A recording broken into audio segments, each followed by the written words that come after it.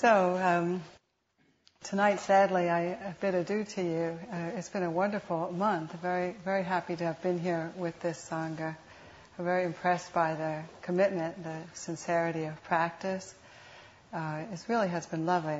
The discussions I've had both in the room and then privately, I can really tell that you're very serious practitioners. It's always a delight to have this kind of volley examining, studying these teachings with people who are really committed. So I bow to you. Thank you for that. Well, last week I started talking about something that a couple of people came to me afterwards and said, that I didn't finish, and I wanted to finish, but I had so many things to say about the first 3 of the 5 aggregates that I didn't get to the last 2. And yet there's so much in that they had asked me if I would consider finishing that up this week. And so that's what I thought I'd do. I hope you find it useful. But what we were looking at is this tendency to pick up the various experience at the physical and mental level. I was using this expression of picking things up and not being able to put them back down again. This is the whole process that Buddha talked about of identifying, getting caught up in our experience of the body and mind, and not seeing that we can have a completely different relationship with these. We can know these for what they are. And certainly we experience them, but they aren't who we are. And once we get that kind of understanding in relation to our own experience, you find that you suffer a lot less. Because this whole sense of me and my body, me and my mind begins to break up. And there is just experience, physical experience and mental experience, and all the suffering that goes along with clinging to it. And by clinging, we mean either getting completely consumed in it, indulging in it, as the Buddha talked about it, or hating it. It's like, we hate our bodies and minds. You hate it, what arises, hate experiences, hate even our own mind states. It's like, here comes this hateful thought, and we hate the hateful thought. It's endless because of our incorrect view of things, because we don't understand our experience at, admittedly, a much more intimate and subtle level than we're accustomed to in daily life. That's why we meditate, because you can't see it so easily without some tools, without some experience of looking at things in a slightly different way. It's coming at things from another angle. So just by way of quick review, we looked at the body, seeing how it is that we pick up things that are going on with the body, and talked about seeing instead the natural rhythm of the body, seeing that it knows what to do. It knows how to live life. It's been doing it perfectly well for all these years, taking care of the physical needs. There's a lot of mental activity around this, however, and there's this constant sense of me who's always claiming experience, and everything happens. And then within the seconds following what happened, there's this little movement in the mind that says, I did that, or it's mine. Somehow it moves in and it grabs hold of and claims experience as its own. It's amazing, but like in the example that I gave you of feeling cold, and then I have to do something about that. Whereas if I don't grab hold of that subtle impulse, then you just kind of settle into experience. And there's this very easy movement to get warm, to get cooler if you're too hot. These things happen very organically. But self is always trying to get in on the act. It's always like, I experience it as sort of like a day late and $1 short. Everything just happened, and it comes in and claims it as its own, and tries to take charge. And if it would just get out of the way, if this sense of somebody who has to fix everything in regards to the body would just stop doing that, you'll find you're much more relaxed. You settle into a much more direct experience of the physical form, and it has an intelligence. It knows what to do.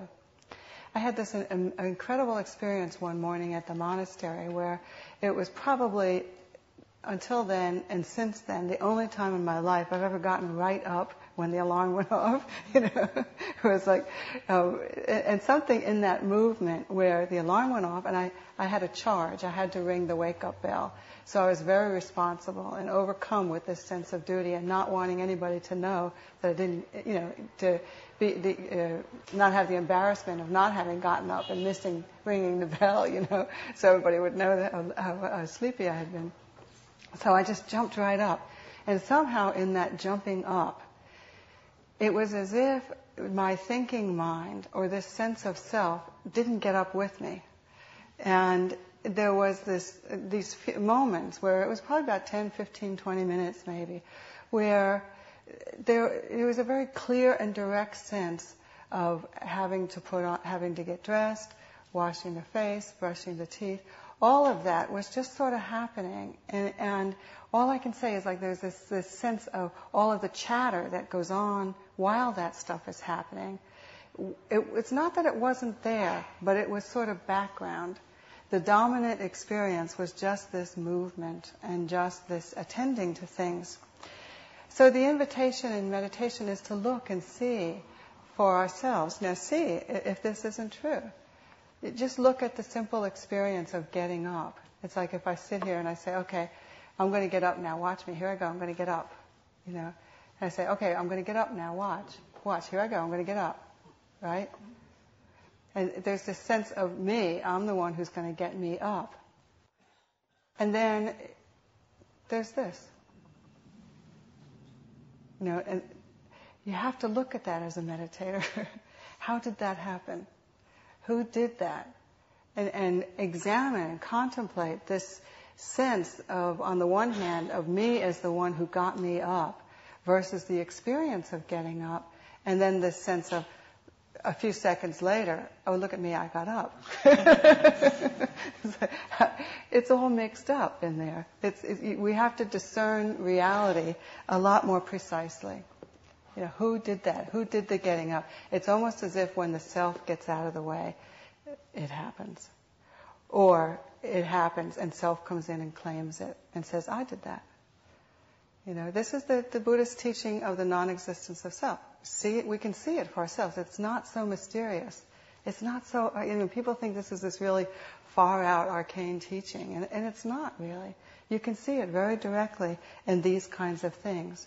This sense of self is like an add-on. And it's interesting because there's like a disobedience here. Actions aren't really following the promptings of a self. You can see it for yourself. They're happening almost in spite of self. And then either that or self is claiming them as its own. So you can see this very well, very easily, a lot more easily with the body than with anything else. So this is that sense of picking it up and putting it down. And with feeling, you can see this almost instinctive movement to get more happy feelings and to get away from unhappy feelings. And I was just watching the dog today, as she was like following these sort of highly, highly conditioned responses to things that she likes and doesn't like. There's the sound of the mailman putting the mail in the slot, and she goes crazy. She doesn't like that, doesn't like the mailman coming to the house. Open a can of dog food, and that little zip top sound, and she comes running. Oh, I like that, I want that. Just like this instinctive kind of snap your fingers automatic response. And I just laughed watching her because I thought, that's no different than what I'm doing most of the time. It's like there's this instinctive reaction to things that we like and things that we don't like. So this is what Buddha's teachings are inviting us to examine. See for ourselves, see that that's true, number one, but see for ourselves if following those impulses is always the best thing. So that pleasant situations we can discover aren't necessarily the best situations to follow. There's a lot of suffering if we're just kind of caught up in this conditioned response to pleasure. And often we find that the most difficult situations in life are the ones that we learn the most from.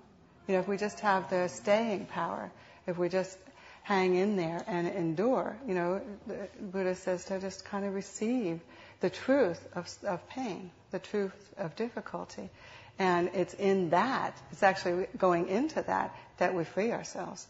It's not in avoiding it. So lots of times this effort to push the difficult situations away is probably the chief sort of conditioned response that stands in the way of our own freedom.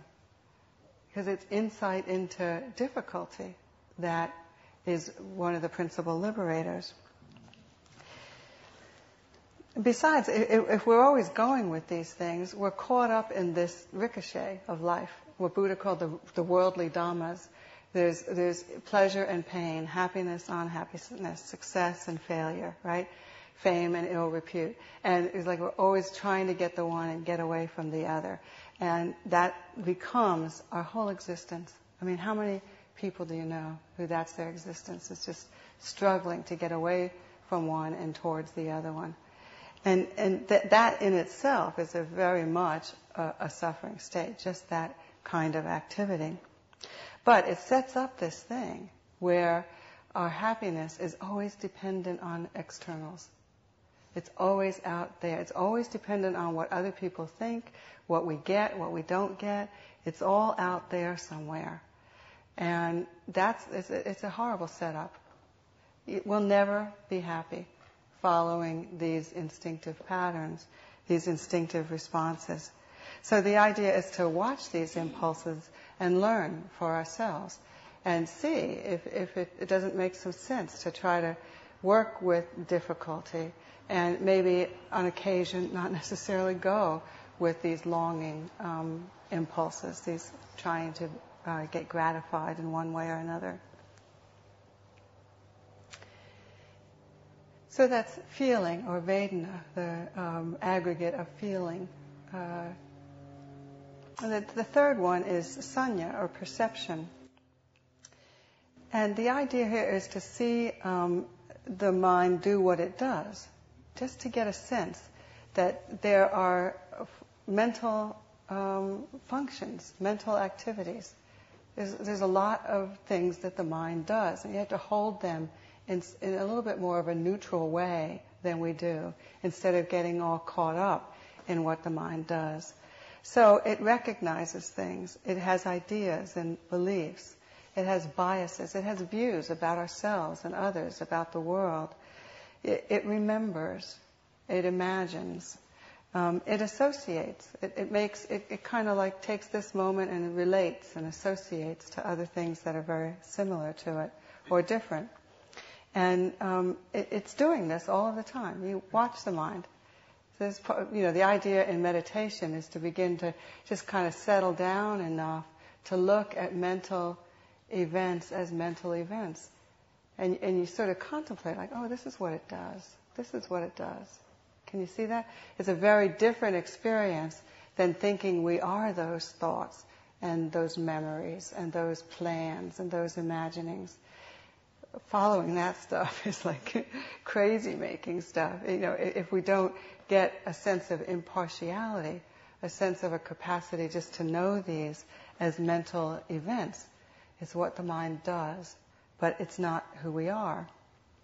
So if we get caught up in these, what happens is we tend to solidify ourselves over time, as people who are a certain way. And this is really one of the most difficult things about attaching to perceptions and views, particularly as they apply to ourselves. We have these images of who we are. And granted, there are patterns and there are habits, and to some extent, maybe in a conventional sense, you could say that's who you are. But if we lock into that, and what we end up doing is creating a permanent person. And it's in a very subtle way, just that attachment, that belief, prevents us from moving beyond things that we've long since grown beyond, or that are difficult or harmful. It's like there's a subtle perception that makes it difficult for us to see things as they really are, that things are arising anew in each moment. And in every moment, there is the opportunity to do things in a different way. To be, quote unquote, a different person. But we have this idea of who we are. And I know you know what I'm talking about. We all do this a lot. It's a source of tremendous amount of suffering. Out of the same attachment, we have this sense of the past and the future. So our sense of the present is always taking a back seat. It's amazing, but watch your thoughts. Watch what's going on and see how much of our energy, our mental energy, is preoccupied with yesterday and tomorrow. Or not even tomorrow, just 5 minutes from now. What we're going to do, who we're going to be, what's going to happen. What did happen, what was, how we hated it, how we liked it, wishing it could be that way again. We're almost completely caught up in these perceptions. The past and the future are actually just ideas. They're just views. They're just perceptions in the mind. And yet it takes on this mammoth reality such that we actually create a very solid sense of yesterday and tomorrow. It gets very, very solid. And we can't relate to now anymore. If you look at our lives, we can't relate to now. It takes all this, you have to clear out all this junk just to get here, don't you? We sit in meditation, and all we're trying to do is just kind of be here, And you have this going on, and this how hard it is just to settle into some sense of now. It's all past and future. The pull into making the past and the future sort of concrete, it's very strong. And so that we can't seem to rest in the present. So this attachment to perception, to sanya, it locks us into a very limited view of things. The mind makes perceptions, and that's fine, and there's ways that it's very useful.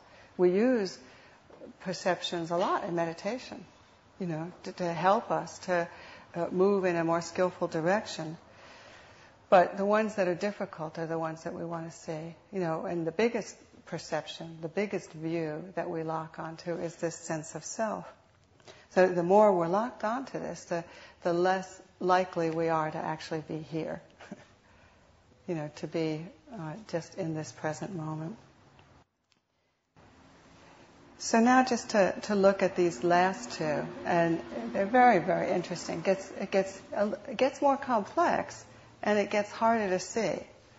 But it's not outside the realm of our capabilities as meditators, especially if you've had some insight into these first three and have been able to see that the experience of the body and mind at that level with some detachment, with some impartiality.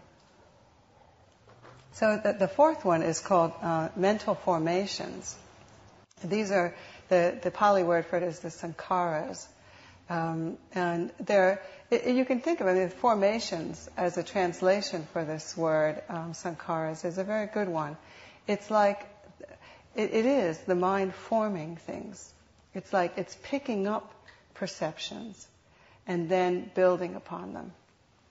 It might build a case, build a story. It just lingers with the perceptions and proliferates about them, so that you might have a thought arise about something that you'd like to do in the tomorrow, or something about a vacation or something like that, and then you'll be lost in thought about that for 20 minutes, right? Just playing with it as an idea. It's like the sankharas love sanya. It's like they're constant. This one aspect of our mind is constantly looking for some idea or perception or a notion that it can pick up and play with. It just likes to create and build and create things. So it's formations, mental formations. And the idea is to see these, to begin to get a sense of the mind doing that. So this is something the mind does. And one of the most common ways that we looked at this, as I said, looking at the more difficult ones can be the most helpful.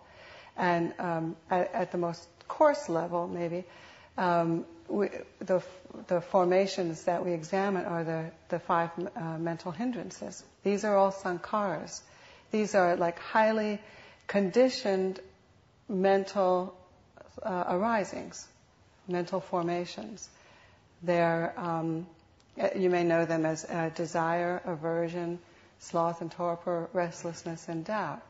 And each of us relates to life through these five a lot, don't we?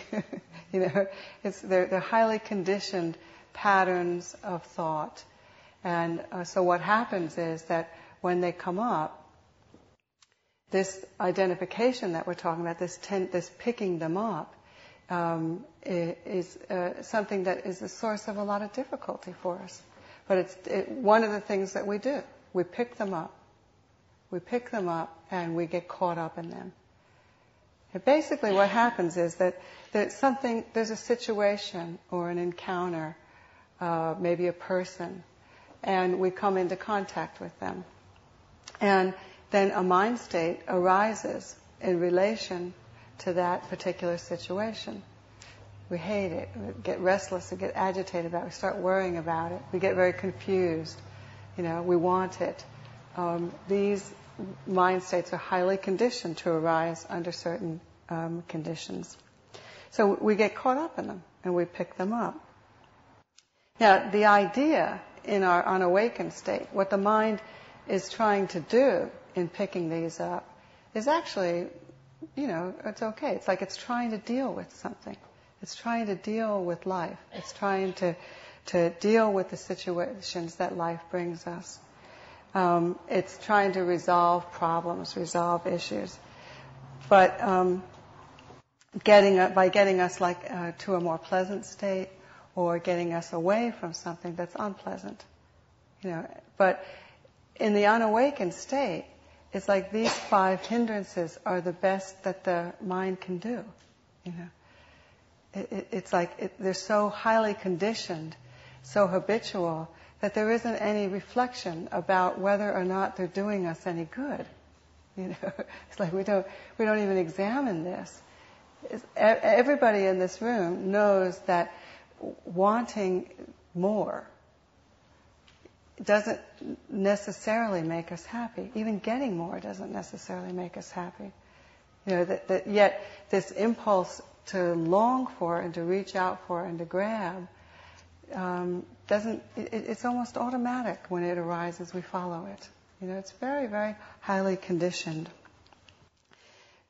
Does aversion free us from difficult situations, or does it make them worse? It's like now you not only have the difficult situation, but you hate it. It was bad enough before when you had the difficult situation to deal with. So as meditators, you sort of examine, is checking out, is like depression or lethargy or sleep, is that a remedy? Is that really a remedy for difficulty? Yet this is what the hindrances hold up. They're like this carrot, it's like, here we go, I got something, I know how to deal with this. Let's go to sleep, or let's check out. That's the best that it can do. It's amazing, but in the unexamined mind, that's what it is. Worry, agitation. Has worry ever solved anything? Has it ever solved anything? And yet we pick it up over and over and over and over again.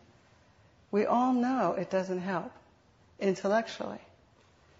But the conditioning is so great that you can't help but get caught in it. So as meditators, the effort is to begin to discern, to see, examine these things. Does doubt lead to certainty? And that's what doubt in the unawakened mind is trying to do. It's trying to get us out of confusion. And it's interesting because it's ironic in the Buddhist teachings. It's almost as if they're saying, be okay with confusion. Be okay with not knowing. Sometimes we don't know. But the sense of self has to know. It wants to know. It wants to be on top of things. It's in control. I'm the boss. I know what to do. And so we get in there with this sense of getting caught in this state, which is actually doubt, and it's actually a very painful state. But it's in an effort to try to break out of confusion. If we could just rest in not knowing, it would be okay. And from that state, it's interesting because things start to sort themselves out. Or they don't, and it's not a problem. It's okay. But sometimes we just don't know. So these 5 hindrances aren't the remedies that they present themselves to be. As I said, they're the unawakened mind's best guess. And it's just not good enough. We can do better than that. We can do a whole lot better. So we have to see through these habitual responses and find more sensible ways of responding to life. And that's our job, really, as meditators, is to break out of these patterns. So by mindfulness, and it doesn't matter where you come in on it.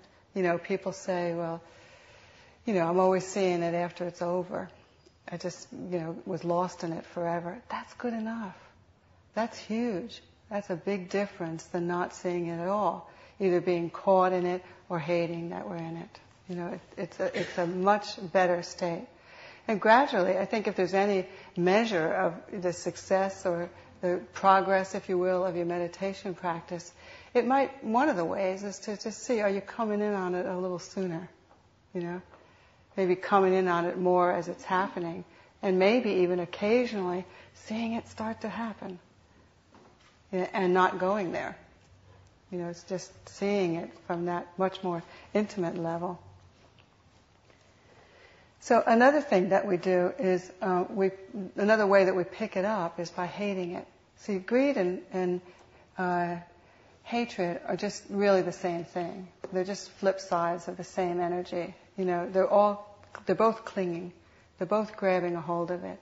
So we can grab hold of it by hating it as well. So this sense of self gets a hold of these things, and we can be filled with a sense of self-hatred with our own states of mind. It's very strong, very rampant. Self-loathing, I hate that I'm so restless. I hate that I get so agitated. I hate that I'm so confused. Why can't I see things more clearly? I've been meditating for 20 years now. I should be able to know this stuff, I should get it by now. This kind of thinking. These kind of thoughts come up and we believe them. We buy into them. And end up with this condition of self-loathing. So can we find a more helpful way of being with our states of mind? Can we actually receive them as a risen mental phenomenon? Can you feel that? You see it as a risen mental phenomenon. That's just happening in this moment. It's not who we are in any permanent way. It's something that's coming up right now.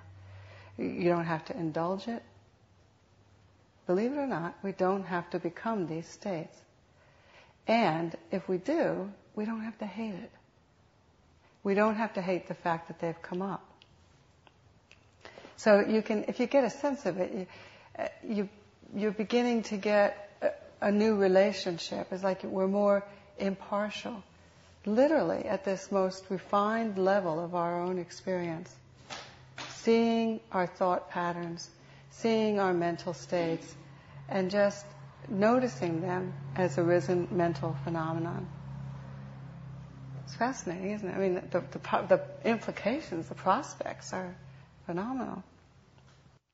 So just looking closely at the mind filled with hatred and seeing it just as that much. To do this, you have to get quite detached, don't you? Can you just feel what that's like to have this come up and be able to go, wow, I'm really feeling can you feel that? It's like you're outside of it. This is the detachment that we're talking about. You're outside of it. You're not in it. Next moment you might get in it. That's okay. But even if for this moment you're outside of it, that's really great. So I think I told you the story of working with some people at the monastery that I was having difficulty with, and just initially being very caught in my contracted states around them, and then beginning to notice that I was doing that and hating it, and then trying to get rid of the fact that I was doing it by practicing metta, which for me in that instance wasn't the right thing to do. I needed to open to the experience of the way that I was relating and the fact that I was hating the way that I was relating. So that, as I watched myself just trying to, all these different approaches, I could see that everything that I was attempting was just adding more pressure to the system. It was just kind of making it all a lot more tight until, by the time I finally saw it all, I was like this, And then being able to loosen up and relax and look at it more like, wow, oh, I see what's happening. Every time they do this, I do this, Oh, that's it. Can you feel that? It's very impartial. And then, okay, well, then you get interested. Right there at that moment, the factor of enlightenment of interest arises. It's like when you get enough detachment, you get interested. It's like, how does that happen? And what is that? What's going on in there for me? So you begin to see it with these new eyes. And there's no end to the interest that you have on the cushion as you're watching states, and off, as you're watching these states and beginning to sort out what's driving them, what they actually are, how we keep getting caught up. You can actually see this. You can feel it. Like the whole body will tighten when you move into these states, and see what it feels like to release and let it go. So the idea is to greet each moment new, to develop enough detachment even from our own states of mind to be able to look in this kind of way, to be able to look with this level of detachment. So I know I keep harping on this idea of seeing these states of mind as a risen phenomenon, as sort of resultant karma.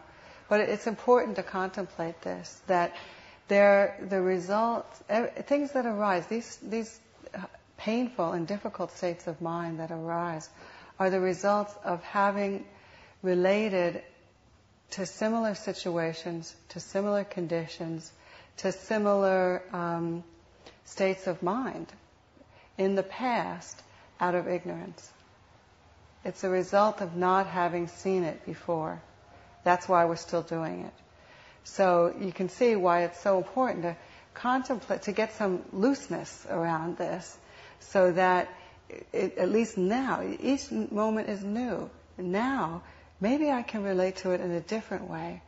Maybe I could relate to it in a way that is not ignorant, that is not foolish, but rather one that is wise.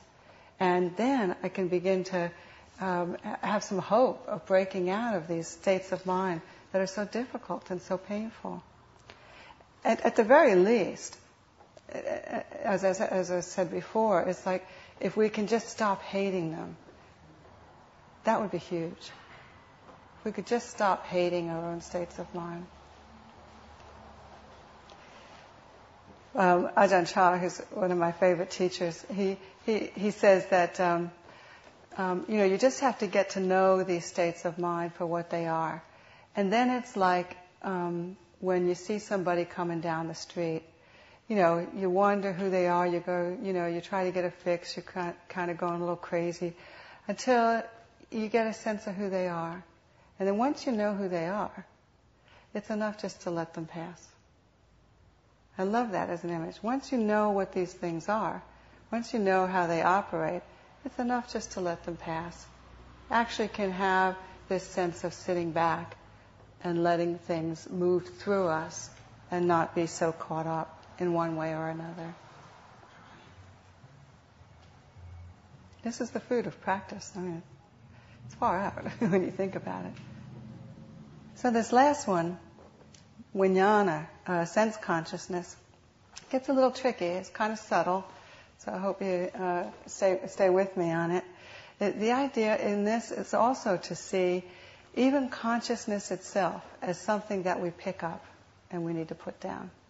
Even this experience of consciousness. So you have to get a sense of what the Buddha's talking about in consciousness. It's a little different than we talk about it, maybe more colloquially. He says that there are 6 kinds of consciousness that have to do with these 6 sense spheres: seeing, hearing, smelling, tasting, sensing, and thinking and feeling. So that there's a consciousness that's associated with each of these physical and mental sense doors, sensory events.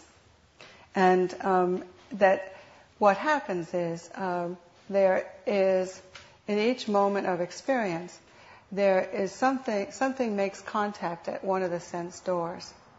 And so there is the eye that sees, there is the object, for example, that is seen, and then there is this subtle, ephemeral energy that we call consciousness, that it links these two.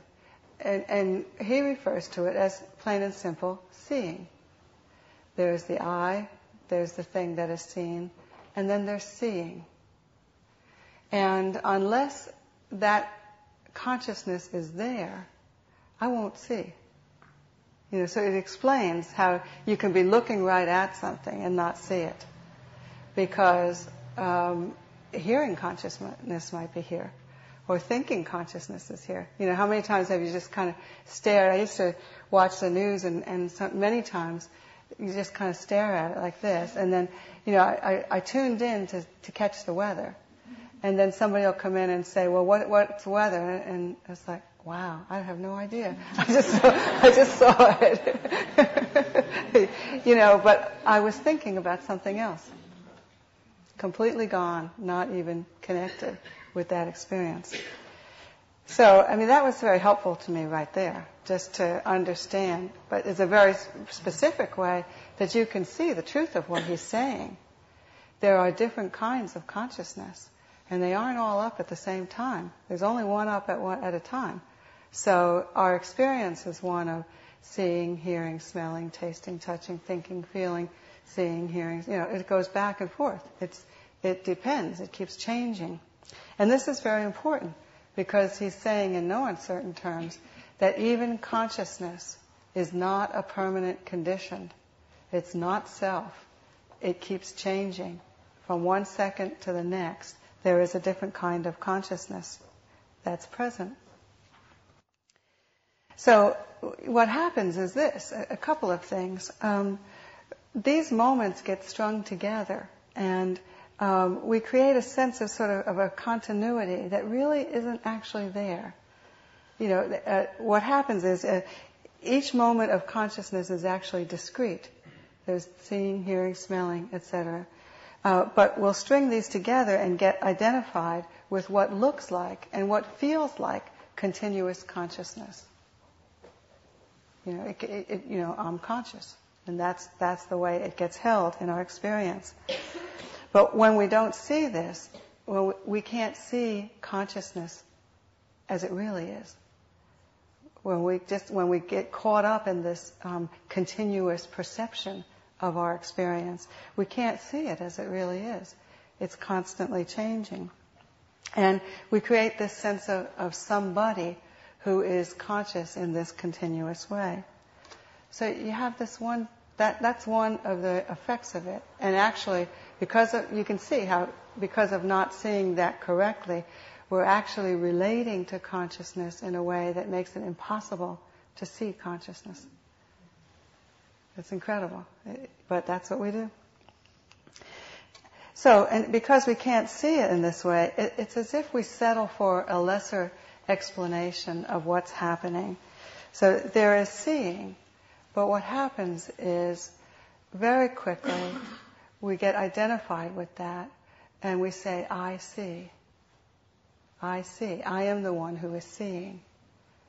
But at very subtle levels, that's not what's happening. Yet this sense of me as the one who is seeing takes on mammoth it takes on a life of its own. We're very caught up with that sense of me as the one who is doing all this. There really isn't any I see. There isn't any I see. It's just always seeing. It feels like it. But we have to get quite subtle in our looking to be able to see it a little bit differently. This is actually the mind clinging to consciousness. It's taking a moment of consciousness and claiming it as its own. This is me. This is my seeing, my hearing, my smelling, my tasting. And we do this constantly. Now, the way to break out of it is it can be difficult to see in everyday waking life, but it's not impossible. Sometimes it just sort of happens like a crack in the cosmic egg, where you sort of settle into this experience of seeing, hearing, smelling, tasting, sensing. And we can see it for ourselves in that sense. But usually it takes a more formal or deep meditation to be able to see it. But in the same way that you can look at the body and you can have a sense of, it's sort of like you click on the screen of the body and you can examine the body as apart from the other aspects of experience. Like you can tune in to, say, heat, and you can just notice heat and the absence of heat, right? You can just sort of pick some aspect of your physical experience and watch that continuously and begin to get a sense of it. It's not that the other aggregates aren't arising, but what we've done as meditators is just kind of pull something out and say, well, I'm just going to look at that. Well, you can do the same thing with consciousness. It's very possible to do that. And that's why, like in intensive retreats, the instructors will say, to label things, thinking, hearing, smelling, tasting. You're actually trying to connect more accurately with that actual experience of consciousness. That's part of it. Part of what we're doing with the labeling is just to connect it all. But as you get quite still, you can notice this moment separate and apart from everything else. And so what will happen in a moment like that is it's as if the sense of me as the taster and the thing that I am tasting fall away. And the totality of my experience, even if only for an instant, is tasting. Just plain and simple tasting.